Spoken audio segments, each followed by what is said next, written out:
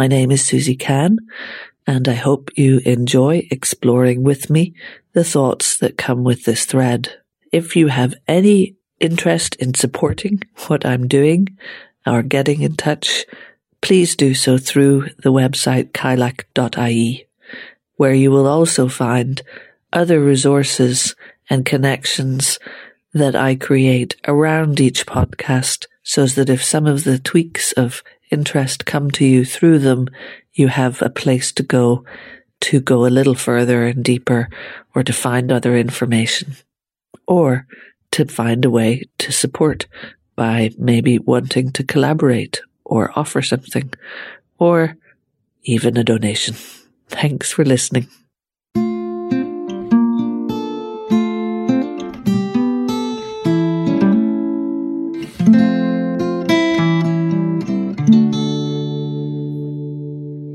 In this thread, I continue my reading and reflecting on the novel that I wrote for young people 10 years ago.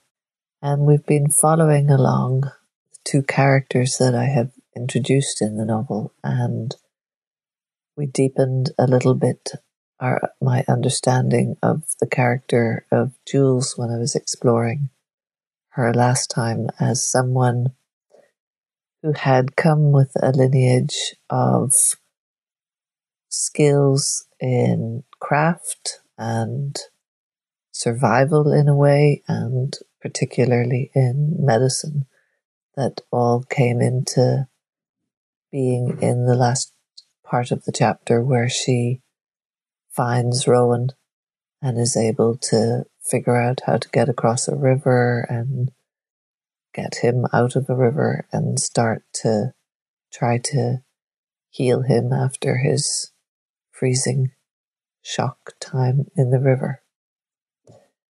And so, as I've mentioned, I also am trying to explore that through a kind of realistic magic in the world, through the lens of how people might have perceived the world around them in our earlier times as being deeply connected to everything, and using a type of mysticism and imagery and dream world and otherworld understanding to help make sense of perceptions and gut intelligence and heart intelligence and sensory perception and ungated sensory perception. And that's something that I wanted to explore as something for us to reclaim and regenerate in ourselves.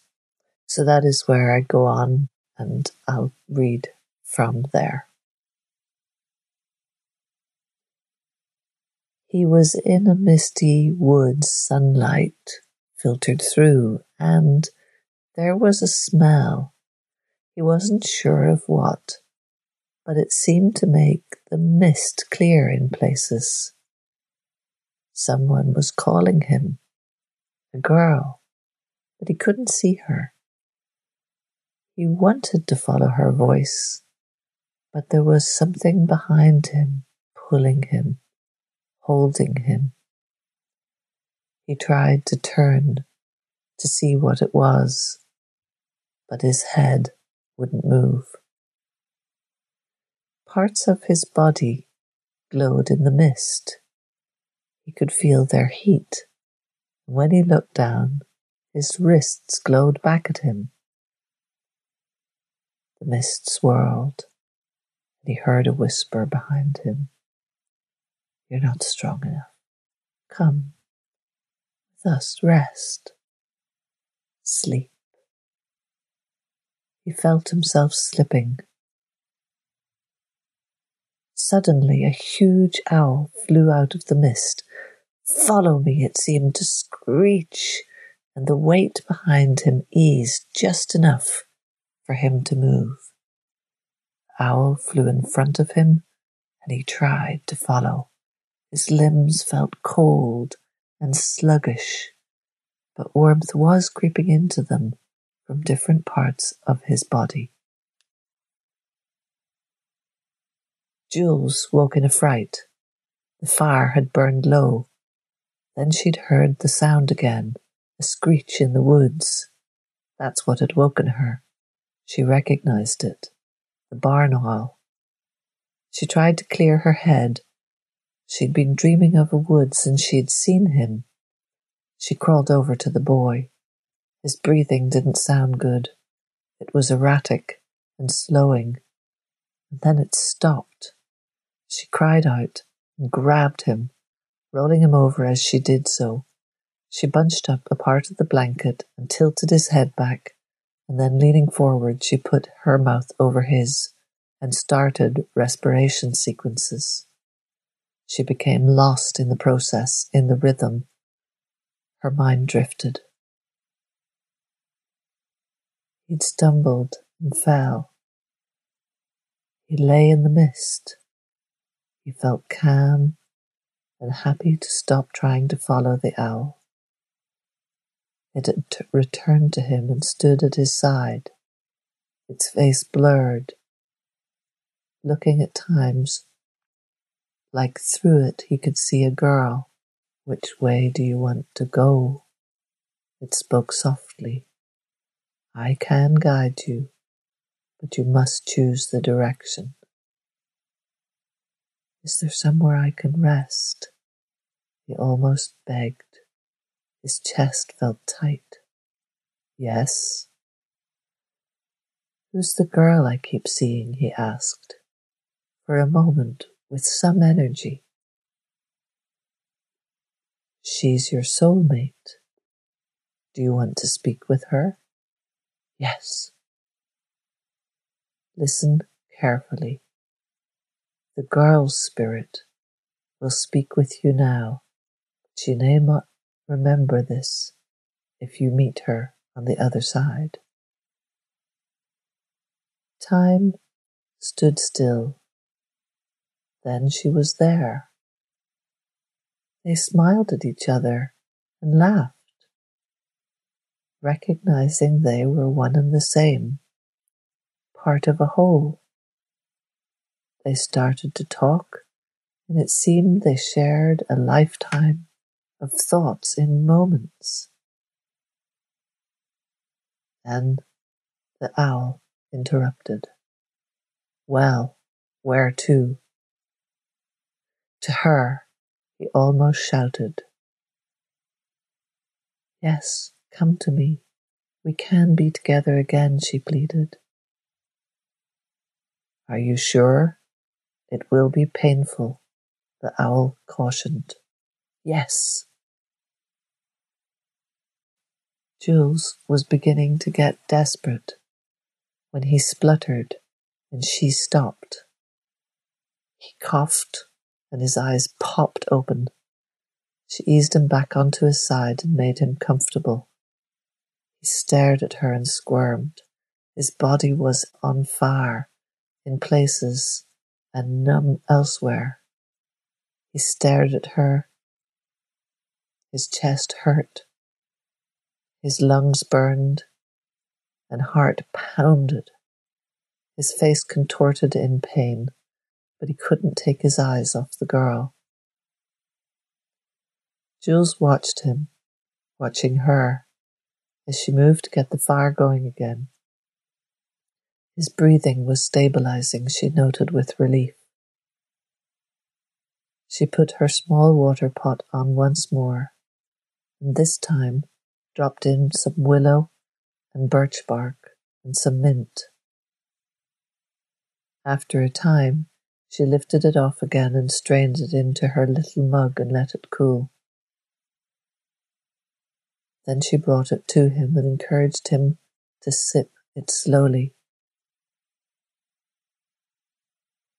She dropped in a little burdock tincture, an elder tincture. Tried again.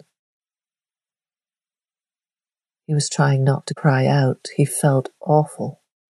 Nausea came in waves, but the liquid she helped him to drink was soothing.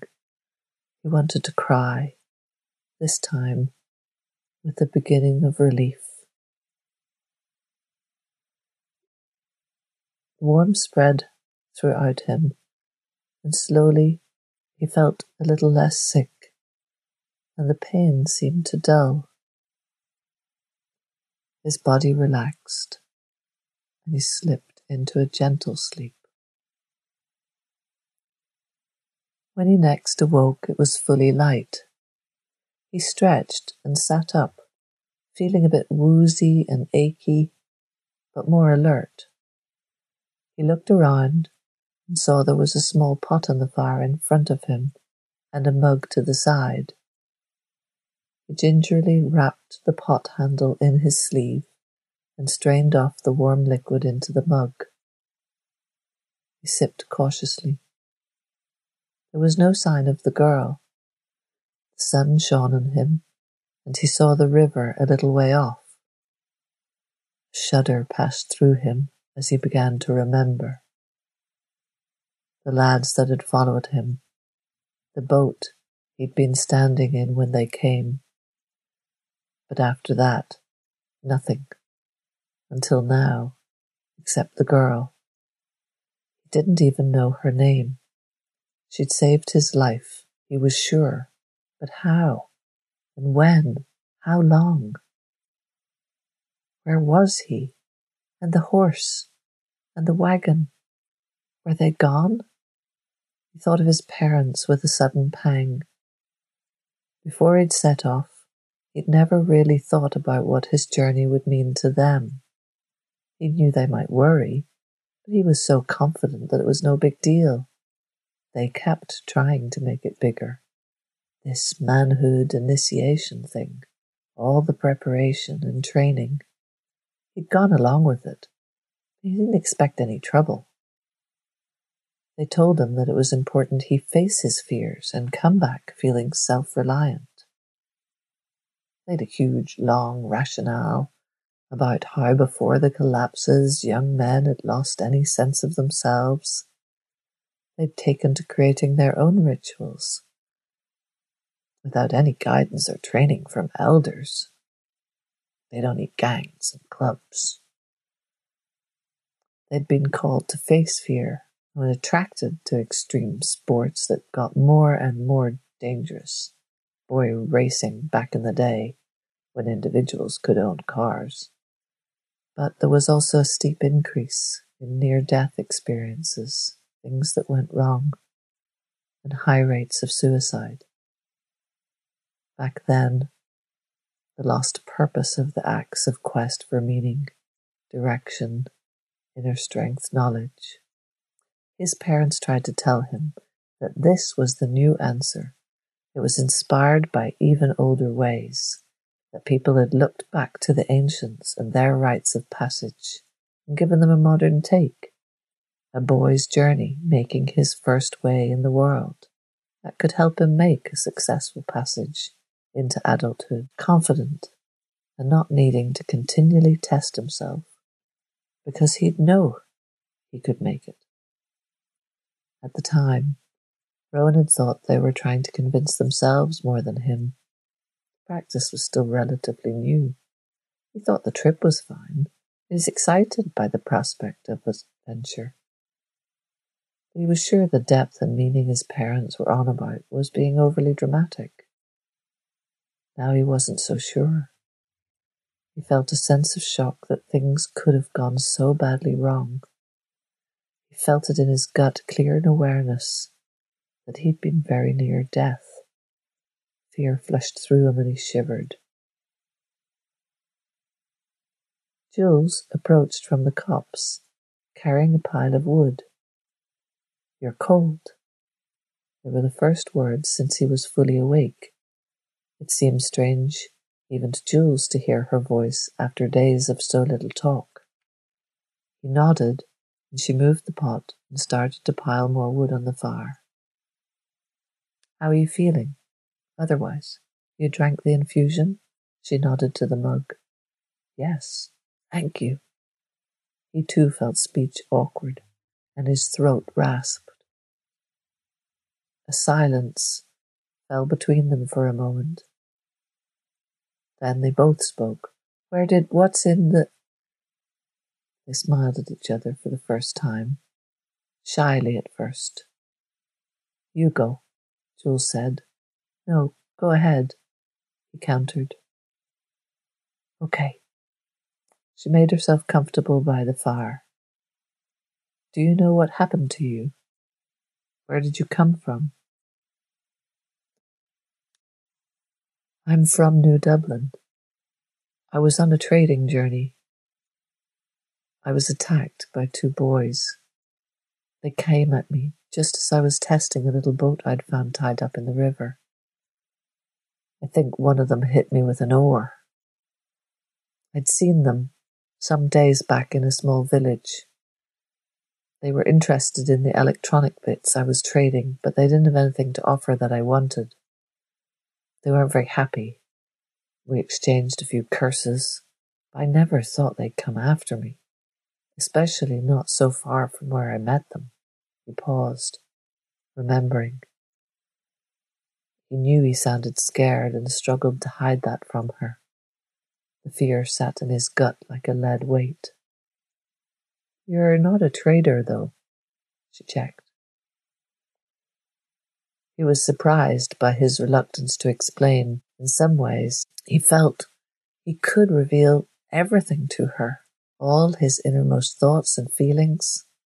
But that was ridiculous. They were strangers, weren't they?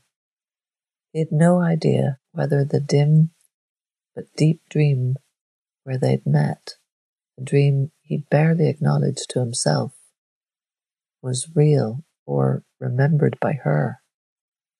No, I'm not a trader. But you have one of their wagons, she continued to probe him. You're a passage boy? He wasn't sure if he liked or hated her directness. Yeah, I borrowed the wagon for this journey. But now she didn't push. Oh, was all she said. It seemed it was his turn. Can you tell me how you found me and what else happened? I don't remember after the boys ambushed me, he asked, again trying to keep a note of desperation out of his voice. I found your wagon. She was leaving something out, as if she was starting halfway through a story, he was sure, but he was also too unsure of himself to ask more. I slept underneath it 2 nights ago, and those lads came back. They must have run off after they hit you, scared of discovery. Maybe you cried or out or something. They'd waited till after dark, in any case. They were rummaging about in the wagon. They were afraid they'd killed you. I made noises and banged from under the wagon, and they took fright and legged it off the Egypts. She was half laughing now, and he noticed her eyes, grey-green, shining with a childlike mischief, quite different from the reserve and seriousness of her earlier care. He smiled. Good on you, he commented. Yeah, well, I knew something had happened to you. I looked down by the river and saw signs of something, so I got hitched to your horse and moved downriver before they came back. Then yesterday I saw the boat and got across to you. You were lying almost completely covered by water. Your head on a seat was all that stopped you from being completely submerged. How the Ragputs hadn't cowped you, I've no notion. Cowped? He interrupted. Yeah, you know, capsized the boat. Oh, right. He was shivering again. He could have died. His poor parents might never have known what had happened. He felt vulnerable and small. You're still cold, she said, noticing. Hold on a sec. Before he could object, she was behind him, rearranging the blanket. But then, wrapping her arms around him, he felt her warmth flow into him. It felt so right, and at the same time, so embarrassing. She must have felt something similar, because she started talking faster now and with no gaps for breath. Anyway, I think you've had hyperthermia, and so I had to warm you up, and Watch you didn't go into shock, but your breathing stopped and I had to respirate for you. My mother's a folk herbalist and I'm trained, so I knew some things to do. But you gave me a fright I don't mind telling you. I'd like to get you to her as soon as we can. I have to be back tomorrow before noon any rate, or there'll be hell to pay. So I hope you're strong enough to get across the river. The wagon's on the other side. She stopped and stepped back. Thanks, he mumbled. She wouldn't look him in the eye, and he avoided her gaze for a few minutes. Well, I think I can move now. Rowan eased himself up to kneeling, then slowly stood. He felt very unsteady, but tried not to show it. She looked relieved. She handed him a jumper and trousers and turned away. When he was ready, she took the blanket from him. Get used to standing for a while. I'll just pack up. She bustled about, packing her small pack and carefully putting out the fire and covering the ground with wet moss. It was harder to see where they had been at all when she was done. I checked the boat. It's completely banjaxed underneath, so you'll have to cross back the way I came. It's up there. She indicated the steep hill up the side of the river. He tried to shrug and imply that it was grand, but he knew he wasn't hiding his anxiety well. Moving like an old man, he followed her lead. She handed him a hazel rod, and he leaned heavily on it as he slipped on muddy patches. He felt as if he was climbing the Sugarloaf, one of his dad's favourite annual walks, instead of this small bank. But eventually, after more stumbles and stops for breath, or to take a bit of bramble off his jumper, he made it. He was sweating and his breath was sore in his chest. Well, I'm warm now, he attempted levity. They made their way to the edge of the river, to Jules's crude rope and log bridge. But Rowan was impressed. This girl knew a lot more than any of his training had taught him. Wait here. She was across in a confident flash and back with a large log in a few minutes. She placed it next to the one already bridging the two rocks, and she went back and forth, tying it to the other ones at both ends. When she was satisfied, she came for him. He was nervous, and she had to walk slowly with him out over the water. He moved on alone as she coaxed. I can't go over with you. It's not strong enough for both of us at the same time. She made it look so easy. Suddenly, he looked into the fast-flowing river below and froze. He started to shake. He was terrified and immediately furious at his terror. He could hear her asking, was he all right? He tried to answer and choked as tears of humiliation and fear came out with his angry reply, No, I'm fucking not. Then she was behind him again. He felt her strength and her warmth steady him, but he also felt the logs bending with their combined weight. Now, let's move it before we both end up in there, she scolded. It was enough. He moved on, and they covered the short distance in an instant. He turned and looked at what they had crossed. It was tiny, and the river wasn't even that deep or fast. He felt like a fool. She left him to himself for a moment, and cut down as much rope as she could and shouldered her pack. This way. She left him and walked out onto the road. He followed her slowly, but she knew he needed some time to regain some sense of his own ability after what had happened on the bridge. These things seemed instinctive to her. Jules went ahead down the track, trying not to look back and check on him.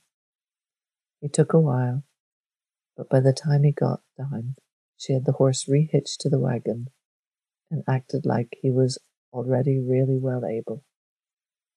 He looked like he was about to collapse. I feel like I've walked 100 miles. Your body's been through a lot. I think it might even have been in a sort of stasis in the water. That can happen to people. Here, let me help you into a wagon. You can sleep in there. He was too tired to resist, and even his embarrassment was overwhelmed by exhaustion. She got him into the press bed and pulled out blankets to cover him. He closed his eyes, grateful from the break from having to talk or look at her. Jules directed the horse back up the hill, and once they were on more level ground, she urged it on at a steady but quick pace. She had a deadline to keep. So that kind of covers Jules and Rowan's first meeting and their different perspectives on the situation. Rowan realizing his lack of resilience and skill and being out in the world and thinking about the way I imagine the parents being at trying as urban descendants post times of collapse, of thinking about what could help the young people to find more resilience and continue to build skills that they've been rekindling and regenerating themselves. And then Jules, the much more confident and competent lineage of having had those skills in a much less interrupted way.